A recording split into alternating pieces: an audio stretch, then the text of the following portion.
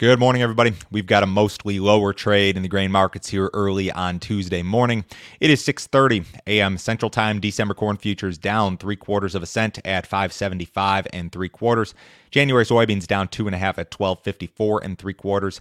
December Chicago wheat down 2 3/4 at 8.23 December Kansas City wheat down 2.5 at 8.33 1/4. December spring wheat is down 8 1/4 at 10.18 1/4. If you guys are listening on the podcast, appreciate it. If you're watching on YouTube, hit that subscribe button, hit that like button, help me to grow this channel. If you need some additional assistance from me, go to my website, click on Grain Marketing Plan, check out this subscription service, guys. A ton of information direct from me, $49.99 a month. Cancel at any time, no other fee, no other obligation. If you would like to know what I'm doing, what I'm thinking every single day of the week, check this out. I won't try to sell you anything else. It's a great deal, guys. Check it out for a month.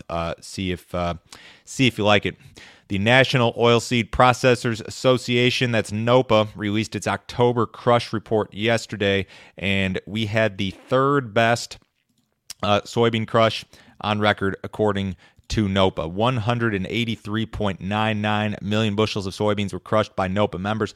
NOPA members represent about 95% of U.S. processors, so this is a very good gauge of what was crushed. The prior record was above 185, I believe, from October 2020. There was also a print just above this month's print in January of 21, but this is a really solid number, and I believe we'll see more of this because crush margins in this country are very, very strong. The domestic processor has a lot of incentive to crush beans, and ideally, the domestic processor here in the United States will offset some of the demand that is being lost to or as a result of a poor export program. So, demand for soybeans out of the U.S. is essentially twofold. It's about half exports, it's about half domestic crush. And I've discussed at length the woes of the export program, and now I've got some good news for you in regard to this NOPA crush. So we need to see the processor here in the U.S. crush at near full capacity, essentially, for the next several months in order to at least partially offset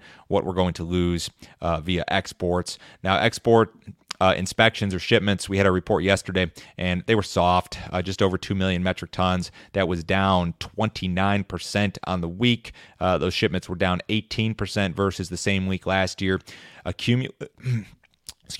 Cumulated soybean shipments for the marketing year are down 28% versus the same period last year. So I just don't believe that this export program is ever going to fully catch up after those hurricane-related delays that we saw in September and October.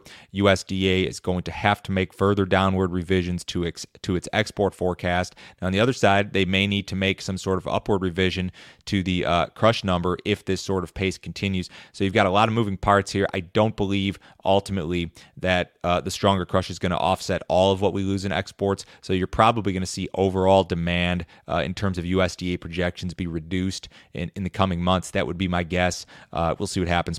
Corn inspections and wheat inspections were actually okay last week. USDA reported 866,000 metric tons of corn inspected for export. That was up 32% on the week. It was about flat versus the same week last year.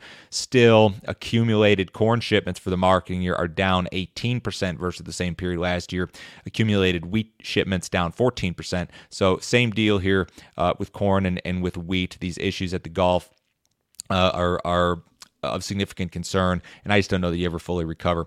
USDA did report a flash sale of U.S. soybeans to an unknown destination yesterday, 264,000 metric tons. That's about 10 million bushels that was reported, and this could have been part of the rumors that I talked about yesterday. There were rumors on Friday indicating that China may have bought 10 to 15 cargoes of U.S. beans. This could have been part of that.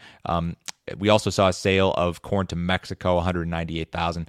China made some substantial purchases of Ukrainian corn last week, and this is according to some Newswire sources. The amounts have not been confirmed. Trade chatter suggests 300 to 700,000 metric tons. That could be anywhere from 12 up to maybe 27, 28 million bushels.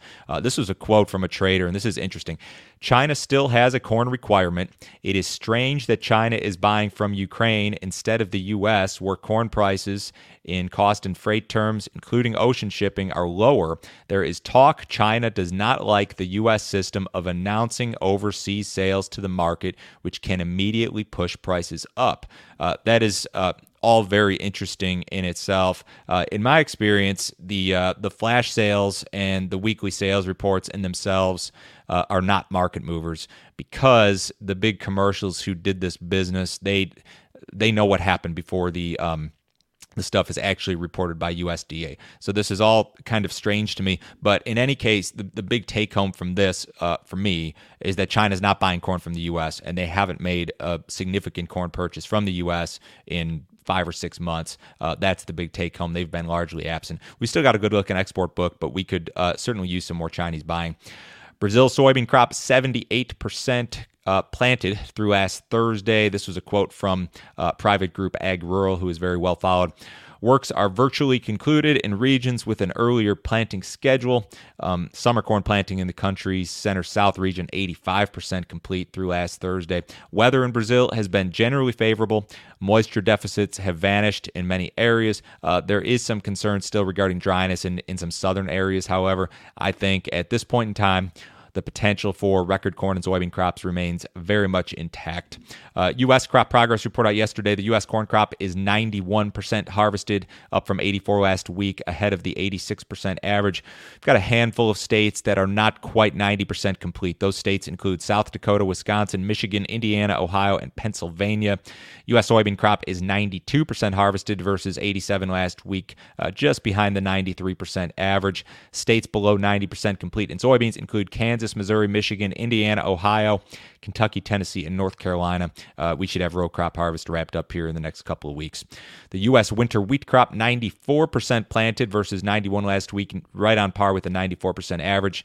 Just about everywhere is complete or nearing completion. There have been some delays, certainly in the Midwest, in regard to the SRW crop. The crop is 81% emerged, U.S. winter wheat versus 74 last week, below the 83% average. Crop ratings improved, and that was not expected. 46% good to excellent, up from 45 last week, below the 53% average for this date. The trade going into this had expected a rating that was perhaps unchanged or even lower, so I think that this stronger crop rating for winter wheat is part of the reason why the market backed off overnight, although we have recovered a little bit. The cattle market was kind of a mixed bag yesterday. Traded both sides of unchanged. Cash trade was better last week, 131 to 132. The box beef market was mixed yesterday. In the outside markets, the U.S. dollar is very strong, into some fresh highs this morning. Stock market's about flat. The bonds are up just a few ticks. The gold and silver up a little bit, and crude oil is up 62 cents in the January WTI at 80.40 last trade. Everybody have a great day today. I'll talk to you guys same time tomorrow morning.